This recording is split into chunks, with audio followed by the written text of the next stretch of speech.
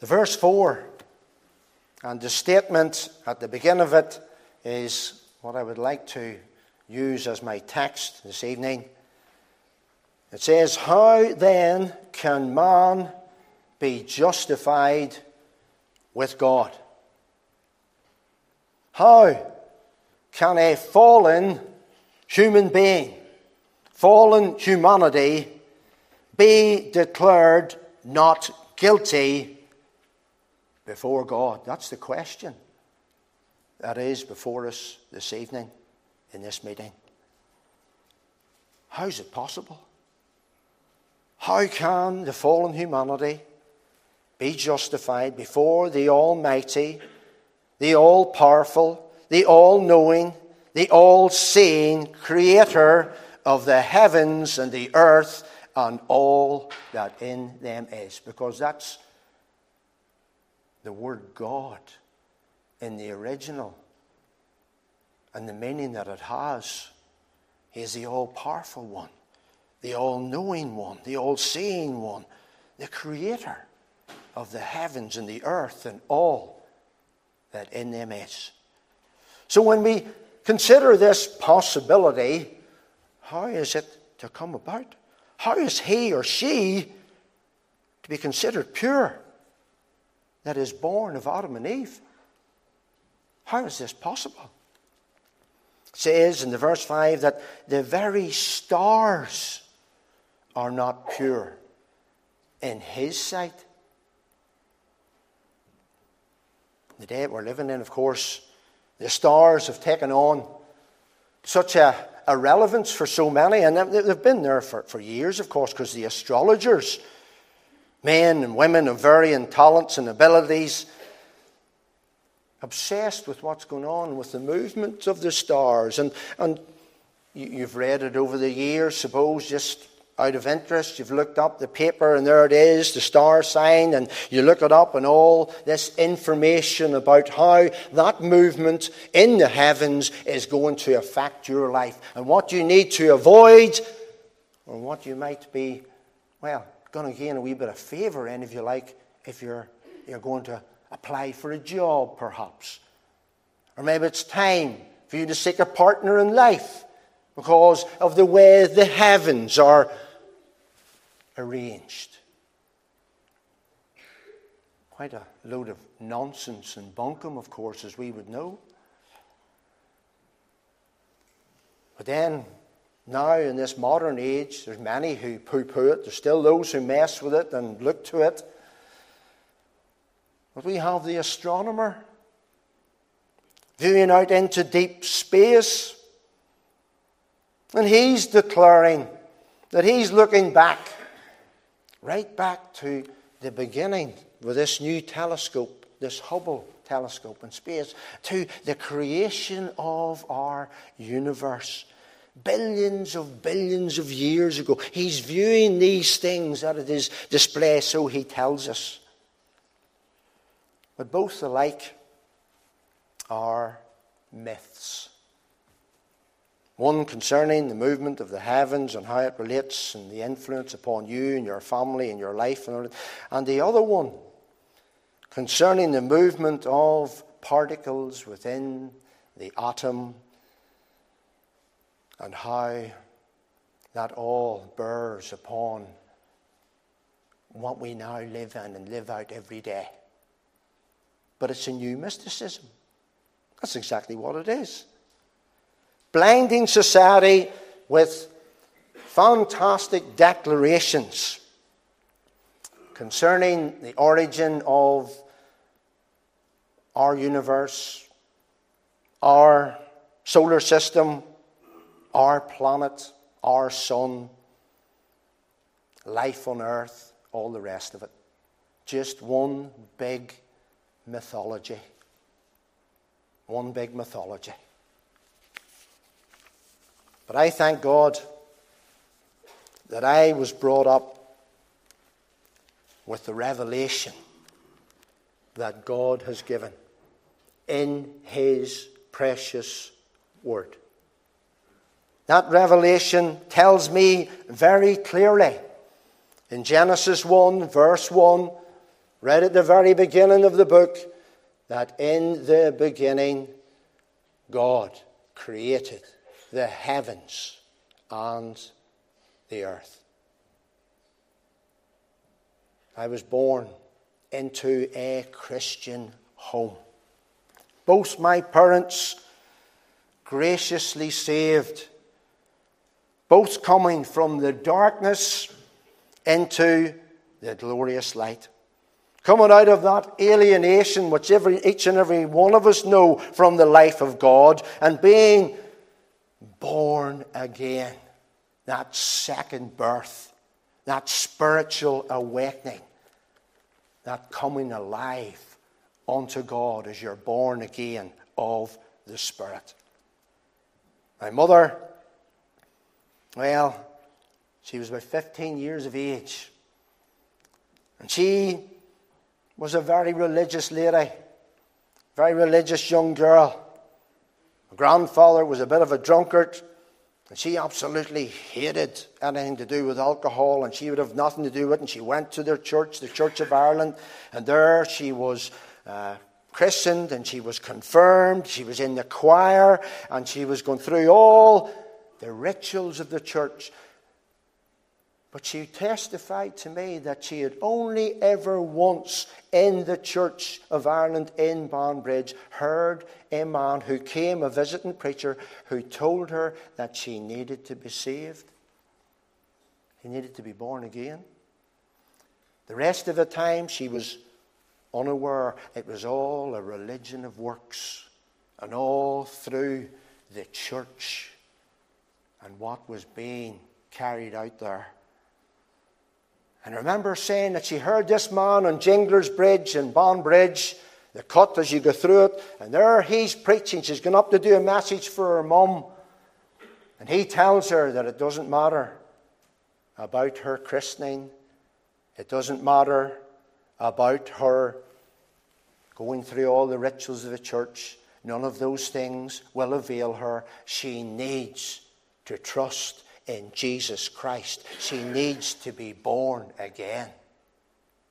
And my mother comes home troubled to my grandmother. My grandmother doesn't know because she's not a saved woman. But eventually, as my mother, troubled in her soul, began to seek out the answer, she found people gloriously saved who pointed her to Jesus Christ. And through that, her sisters were saved. And through that, my grandmother was saved. And through that, eventually, my grandfather, who was a bit of a drunk, was saved. Oh, do you realize tonight, my friend, that you're born in sin? Born in that fallen condition? Shapen by iniquity? It's having the effect on us all. Each and every one of us are all affected and have been infected by this corrupting influence. And how that horror show of what took place with Adam and Eve has played itself out over the years of time on this planet. Right across the globe, there are millions held in the darkness of Satan's sway. Just during the holiday season, and up in the housing estate where I used to live in Banbridge, our sister Joyce Walsh was holding a series of children's meetings, and I went up to give her a hand. And there, as we're singing the choruses with the boys and girls, we're going through all that, teaching them the glorious message of the Lord Jesus Christ, trying to get some light into these darkened young souls. I turn around and I look down behind me, and there's two fellas coming up, walking up the path. And I know both these lads, because both these lads had run around with me up in the housing estate. One's on a stick, a walking stick, the same age as myself. The other one Well, he's got a face like the presidents in Mount Rushmore, carved deep etches and with this life. Both of them drunkards, both of them drug takers, living up in that area, in an area which has been set aside by the housing executive for those type of characters, and they get their money, and they're out to see them every now and again to see that everything's well. But these two lads are walking up the footpath. Boys that I'd played football with, boys who I had knocked about the park with and built the bonfire with, lads who would run about and messed about with. And I wandered over, and I stopped the two of them. I said to the first one, and the boy called him by name, and he looked at me through glazed eyes. He recognized me. He says, "Oh, I remember you, Phil Moore." The other boy just blankly looking at me through eyes that are glazed for whatever reason. But I know of the two boys, both men, ruined by sin. I thank the Lord. I thank the Lord that my mother was saved at 15 or 16 years of age. My father, who come from a very difficult background as well, but was saved at 18. He went into the shoe factory, and men there who knew the Lord brought him along to gospel meetings, encouraged him to come, and spoke with him in their own homes, and my father was gloriously saved. And so it was that I was born into a home where Christ was the center. What a privilege. What an amazing privilege. I think of that fellow I was telling you about who's on the walking stick. And his parents, I remember, they were heavy drinkers, and both of them died of alcoholism. His brother ended up in what we called the moon unit because his head had went with the alcohol and drugs and things like that. His sister was the same. And now he's on a walking stick at 60 years of age, dandering around, just looking like an old man. And the other lad, he was the same. Just a drinker, heavy drinker. But my experience was being born into a home where Jesus Christ was known. My friends tonight, young people here tonight, don't be ever thinking that the world has something of great desire for you, that there's something there that's going to make your life an enjoyable one. Because there's not. Oh, there may be things that you may enjoy, because whenever I took to alcohol at the beginning, I thoroughly enjoyed the fun and the laughter, as it were, and the banter among the lads that I run about with and all the rest of it. But it didn't end up that way, as you'll hear. Because once you get hooked, then you'll see the devil in his true colours, because he will trample you into the gutter on every opportunity that he gets. Oh, yes, fallen humanity. Fallen humanity. How then can a man be justified with God? The ugliness of our character, the uncleanness of our lives, the aversion to listening to his truth, all these things fighting against us in our unsaved and fallen condition. But I praise the Lord that I was nurtured in the good news that Christ had died for the ungodly.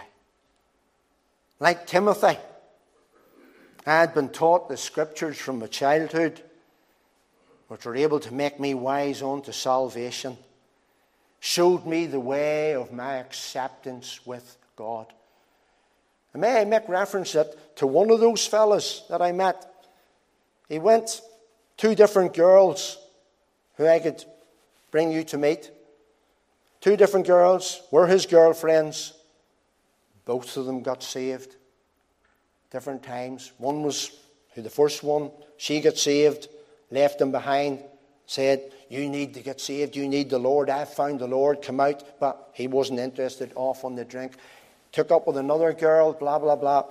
She got saved, he said exactly the same thing, says, you need to come away from this life, it's destroying you, it was destroying us, blah, blah. Off he went. That was 30 odd years ago. Both those girls are going on with the Lord, serving the Lord, doing vital work for the Lord. And there's him dandling around in a daze with his trousers hanging down, well, ripped, torn, old T-shirts, glazed eyes, just living for alcohol and perhaps drugs. Life completely destroyed. Oh, I just glorify the Lord Jesus Christ tonight that he has indeed taken me out of nature's darkness into his glorious light. Mum and Dad went along to the Clare Orange Hall, which was the beginning of the Lurgan Free Presbyterian Church. When they separated, they come out, and this church was formed back in 1951 when the big man was preaching the gospel and preaching it in all its authority and all its power. And men and women were being saved. And then the decision to come out from the Presbyterian Church and to start the Free Presbyterian Church. And this was one of the little feeder works. And I remember going along there as a child to hear the Word of God. And then down into George Street, which was the Lurgan Free Presbyterian Church, hearing the gospel preached. Out onto open airs, and my father would have been out with his mates, and they would have been preaching the gospel. They'd done it in Lurgan, done it in Portadown, in Banbridge, and down in Uri. They used to go across the border, but I never went into any of those riskier areas because I was only a young boy. But my father there with his mates, and they were preaching. And as I was in these situations, and on the open airs, there was a verse, Romans 10 and 13, that kept being preached.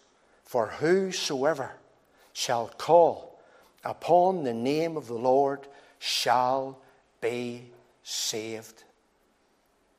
That verse was etched on my heart and on my mind and on my soul. And it was at the age of 8 years of age that I had a dream that I was on my way to hell and that Satan was waiting for me. As I awoke from that dream, troubled in the darkness in my room, as you can imagine, and I cried out for my mother to come in. The mother came in and she asked, "What's the problem?" And I remember saying to her, "Mommy," well, I don't remember saying, but this is what I said to her. I don't want to go to hell. I want to be saved. And there my mother knelt me by my bedside, and I prayed that simple little sinner's prayer, asking the Lord to come into my heart. Come into my heart, Lord Jesus. Come in today. Come in to stay. Come into my heart, Lord Jesus. And what a joy it was to know my salvation. No matter how good your works may be, they will not close the gap that is opened by the fall. They will not justify you before a holy God. How can I be justified? How can I be received by God? And the answer comes clear and plain. That is through Christ's perfection and his perfection and work alone. That's it. There is no other way. It's the way of the cross that leads home. It's cleansing through the blood of the Lamb. It's you coming to the Lord Jesus Christ, owning your guilt, asking for pardon, and receiving that gracious gift from the hand of God. That's the way of salvation, my friend. That's it. And I rejoiced in my salvation as a young man, and went into my class in this Abercorn school in Banbridge, and there was a teacher, and she used to get me up to sing the choruses that I had learned, and to, well, speak to the boys and girls, if you like, and give a wee thing about the Lord. We talk about the Lord. She gave me an opportunity to talk to the boys and girls, this saved woman. She was delighting in it. And she gave me the opportunity. And I was so glad to be able to do this. And then going out, as I say, onto the open airs and into the tin huts that we used to meet in those days, up in the Lake of Ardara and places like that. There were great gospel missions and great gospel times. I loved the Word of God. But sad to say, whenever I went to the high school, the first year wasn't too bad, but I went into sort of the second year and into the third year, then I began to really wobble and drift, because the boys that I had in my class, well, there were a lot of ungodly fellas, but I liked a bit of crack and I liked the humour. And when it was all going on, then I liked to get involved in it, and that sort of just drew you away. You were doing things then that you shouldn't have been doing, and getting into bother and all the rest of it. And so that link with the Lord was being loosened. And I love football. Sad to say, it became more important to me than what the Lord Jesus Christ was. Playing for the local youth club team Tuesday and Thursday night training, Saturday playing football. Any chance I got to kick a ball, that's what I was out doing. And then, of course, the Lord was pushed into the background. Sad to say, as I went through my years in, it just drifted away. And I remember Brian Bickerstaff, and he was the Sunday school superintendent, and I remember him saying to me, "Philip, what's wrong? You're not singing the choruses the way you used to sing them." Because he could see the difference. As I was coming up into 14 years of age and up to 15. And then, of course, the slide was really on. And really, because the lads were coming to me and they were going to the discos. And they were telling me about the crack they were having. And then somebody was buying them some alcohol. And they were having a bit of drink and a bit of fun and a bit of a laugh. And I thought I was missing out. And so I began to slip out to go with them down along the riverbank.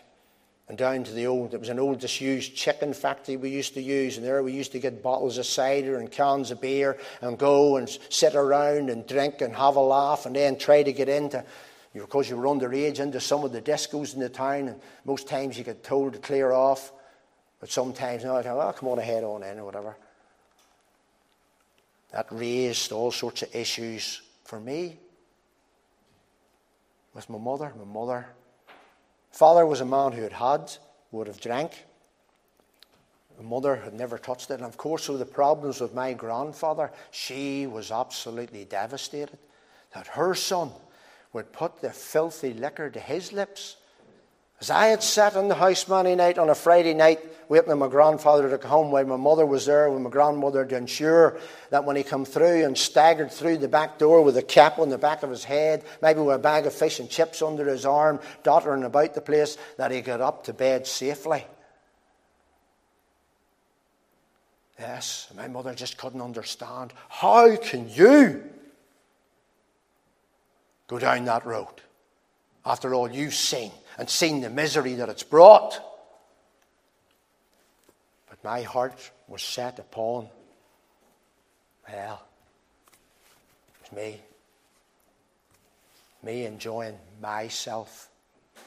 My friends, tonight, beware, because once the chain is on, then I became a drunkard myself.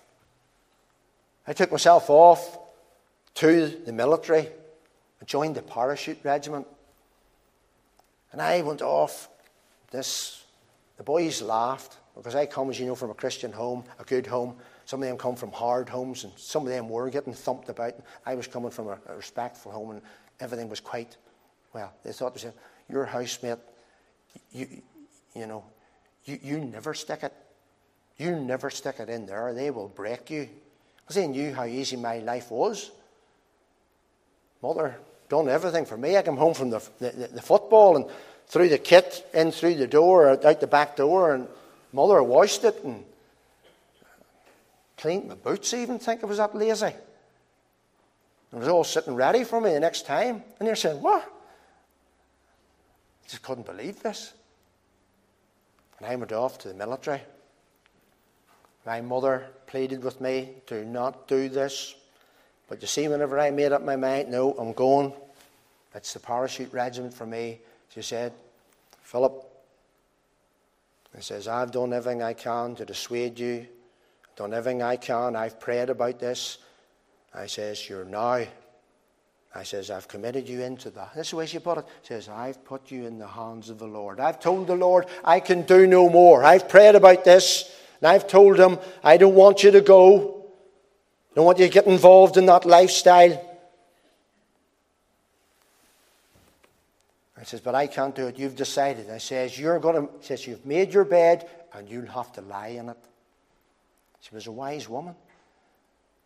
And she says, I'm now committed into the hands of the Lord. It's his job to look after and his job to deal with you in your sinfulness. She didn't cut any corners, my mother. She let you know exactly how she felt about the thing. And off I went. I wasn't there too long until the penny began to drop.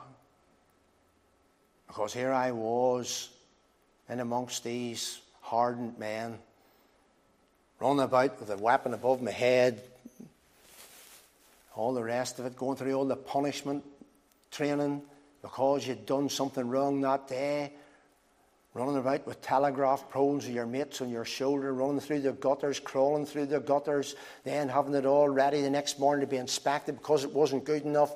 Back out that night again, in through the gutters again, in the gym, out of the gym, battle marches, out over the assault course, back in again, swimming across the filthy canal, back and forward, kit ruined, blah, blah, blah, back next morning.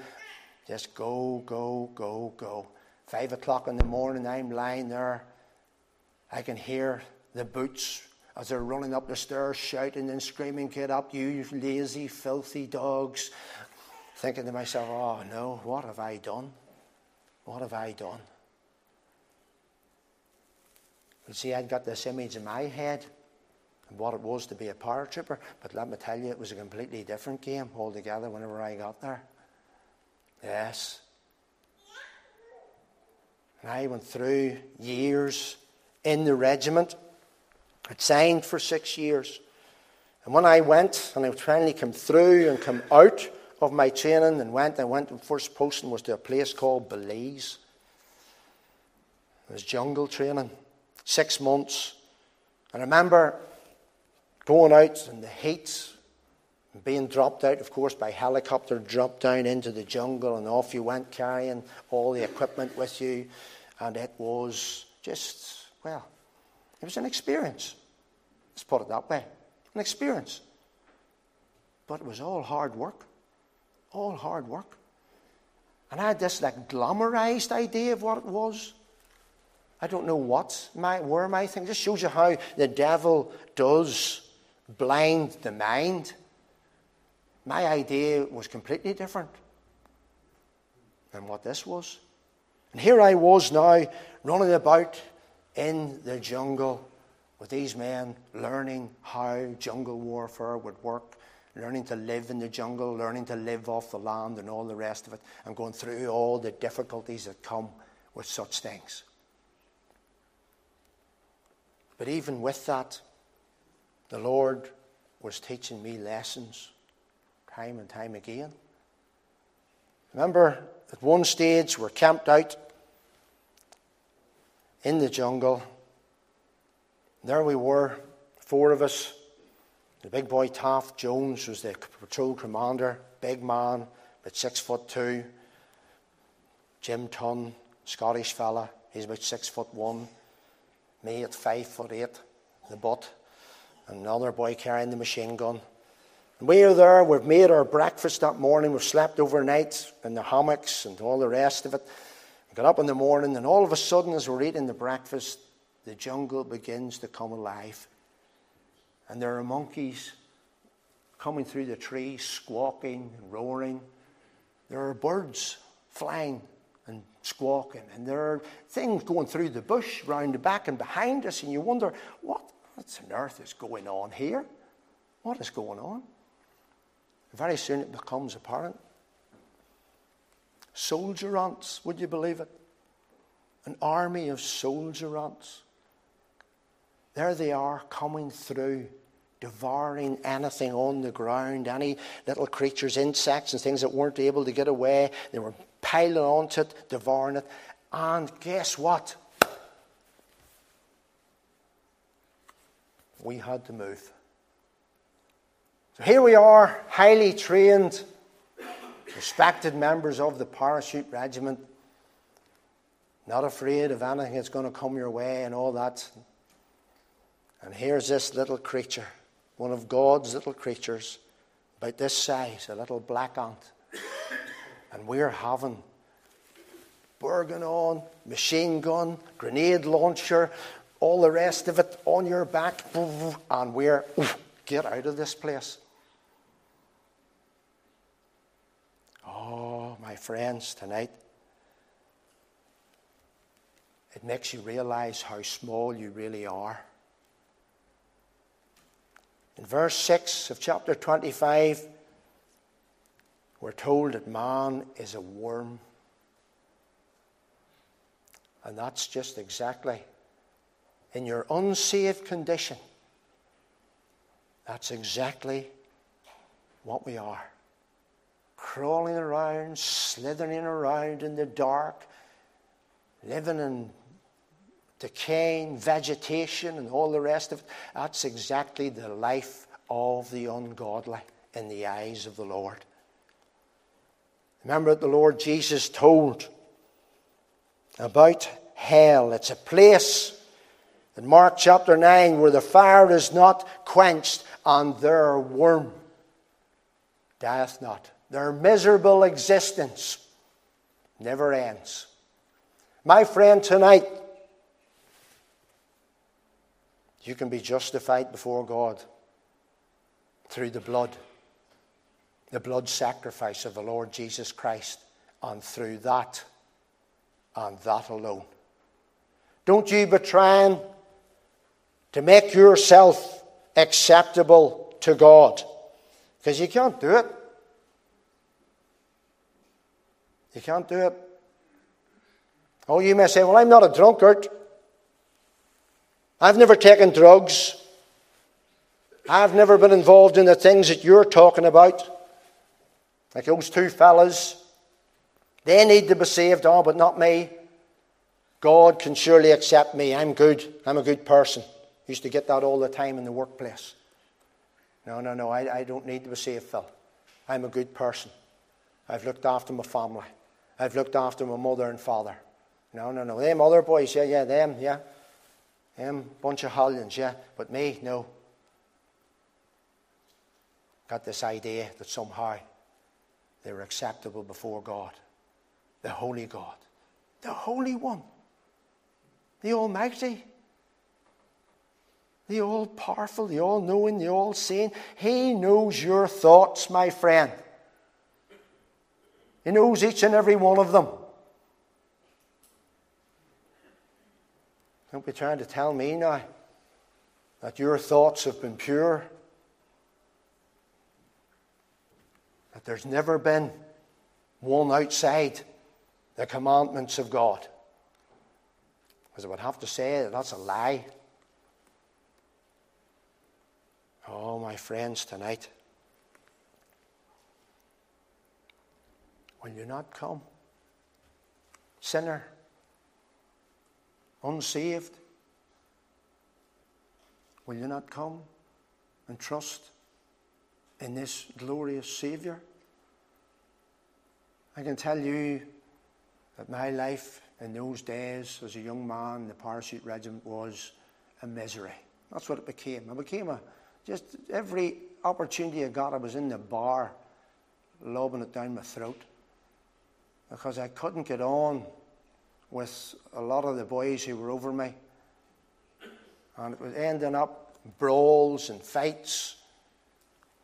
A foul-mouthed young man. And when I did put in to buy myself out, signed for 6 years, I'd done 3.5. I remember saying, I've had enough of it now, I want out, and I went. You're supposed to be able to buy yourself out then after 3 years. I said, you're staying. I remember my company commander, and he had taken my request form and he just ripped it up and he threw it in the bin. He says, you're going nowhere. You're going nowhere. That's what I was told. I said, right. Glad you think it. I packed my bags and cleared off. Cleared off to Israel. You think to yourself, well, that's a bit of a jaunt, wasn't it? I knew there were kibbutzes there. I knew places you could go and you could work and do yourself make a living, if you like, away from the grip and the grasp of the military. Because if you ever went home and get picked up, you could go to London or somewhere like that there. But I had this idea. At Israel, I'd like to go and visit Israel. So off I went. Got a job on a farm, got a job down in the Red Sea, pulling in nets, fishing for tuna. But I remember being there. There I am in a bar on the Red Sea with a lot of people from around the world. Different ones from the United States, Canada, and New Zealand, and Australia, and Argentina, and Brazil, and Swedes, and Austrians, and these people had travelled and went here and there. And this fella from South Africa who was with her, he stood up after I'd had a few drinks, and he said, can anybody tell me what is the meaning of life? And I thought, oh, here, we'll hear what these people have to say. And I listened. And I learned that night that all those people were traveling looking for answers. Some of them had been in Buddhist retreats out in Burma and out in Thailand. Some of them had been to Hinduism and went into there and studied it. In India, in places like Karachi, looking for answers. They were sick, especially the Western ones, sick of the Western world and its, as we see today, about, they're wasting everything, they're destroying the planet. That's the way they were then. I'm thinking, there's got to be something more to life than this. And as I listened to their,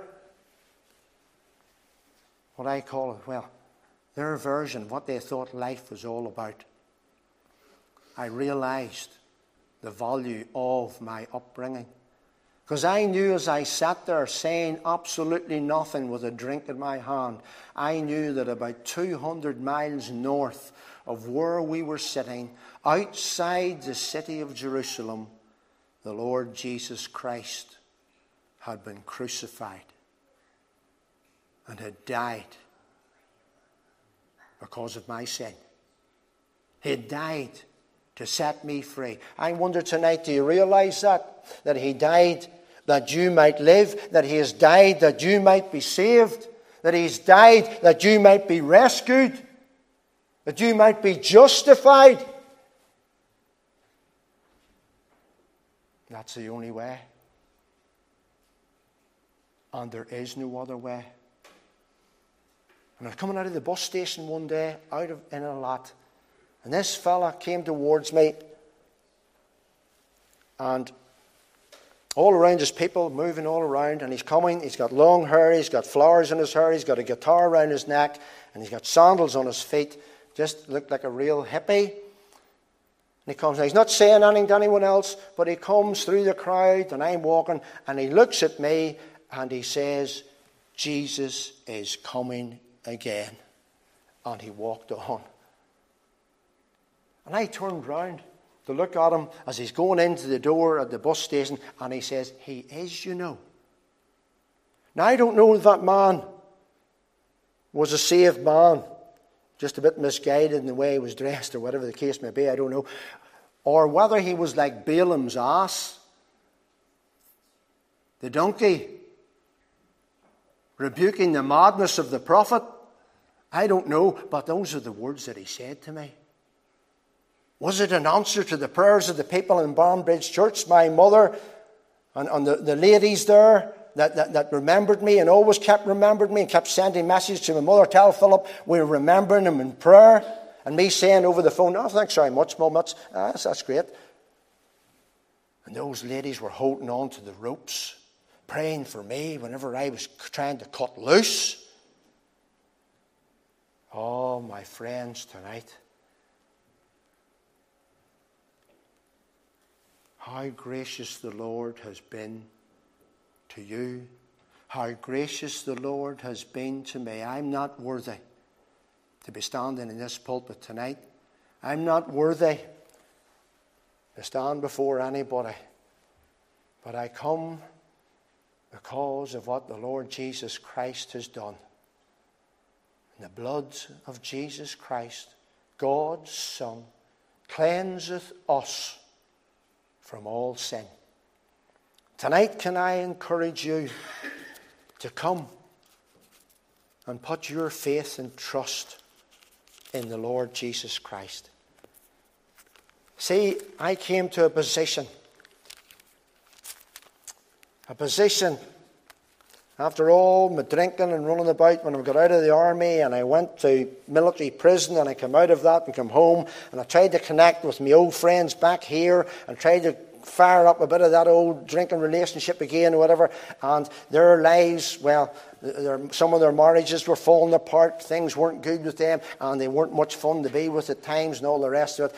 And some of the wives thought, well, I don't want you hanging around with him because all he does is drink, and quite rightly so. And so, as I started then to realize that, well, there was something terribly wrong, I tried to give up alcohol. I found that a bit of a problem. But I was going out with a girl at that time. The two of us going out, Christmas of 1988. My mother buys me this Bible as a Christmas present. Me and that girl, shortly after the Christmas I've got the Bible, we have an argument and we fall out. I come home, I pick up the Bible, and I say, Lord, if you're here in the room with me tonight, I want you to speak to me.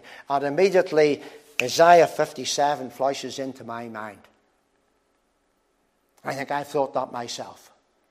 But I pick up the Bible, I turn to the Bible, and I read in the verses 20 and 21, but the wicked are like the troubled sea when it cannot rest, whose waters cast up mire and dirt. There is no peace, saith my God, to the wicked.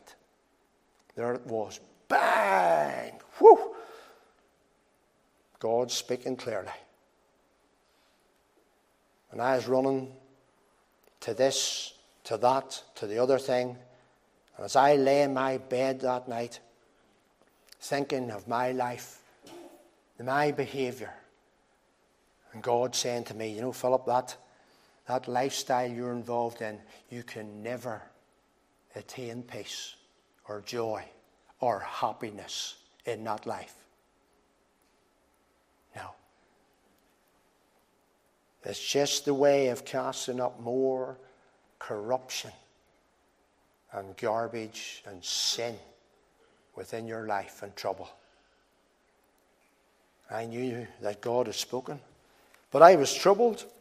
I was troubled so much that I thought I'd committed the unpardonable sin. Because many times when I've been home on leave, Dad had brought me to gospel missions.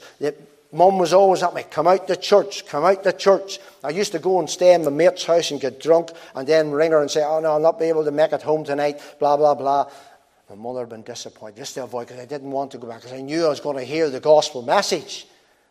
I didn't want to hear it. But time and again, God spoke. Time and again, my father would have said, right, can we come to the mission? And they'd have got me out. And I went along to keep him quiet. God spoke time and again. But I thought I'd committed the unpardonable sin in my head.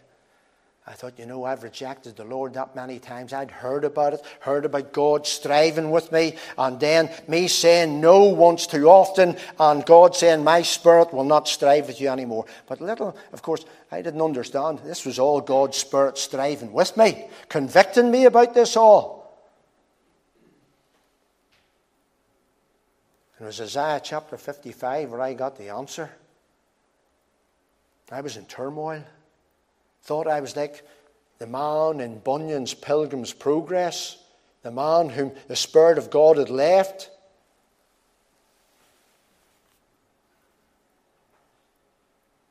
There in the verses 6 and 7 I read, seek ye the Lord while he may be found. And God's voice was thundering into my head. God, the Holy Ghost, was speaking these words to me. Seek ye the Lord while he may be found. Call ye upon him while he is near. Let the wicked forsake his way, and the unrighteous man his thoughts. Let him return unto the Lord, and he will have mercy upon him, and to our God, for he will abundantly pardon. And that night, by my bedside, with tears in my eyes, and repentance, and calling out unto the Lord received me back again. Oh, what joy entered into my heart that night. Relief and release to be back. Oh, the Lord was shadowing me all the way. There's no doubt about that. His hand was upon me for good. His intentions towards me were good. But I was blacking them out all the time. Brought me back. Brought me into his banqueting house, and his banner over me is love. And I thank the Lord that serving him is the greatest privilege and the greatest pleasure that I have ever known. And throughout my years of serving him in the Sunday school and when the youth work and coming back and forward, it has been joy unspeakable and full of glory. I recommend it to you young people. I recommend it to you highly.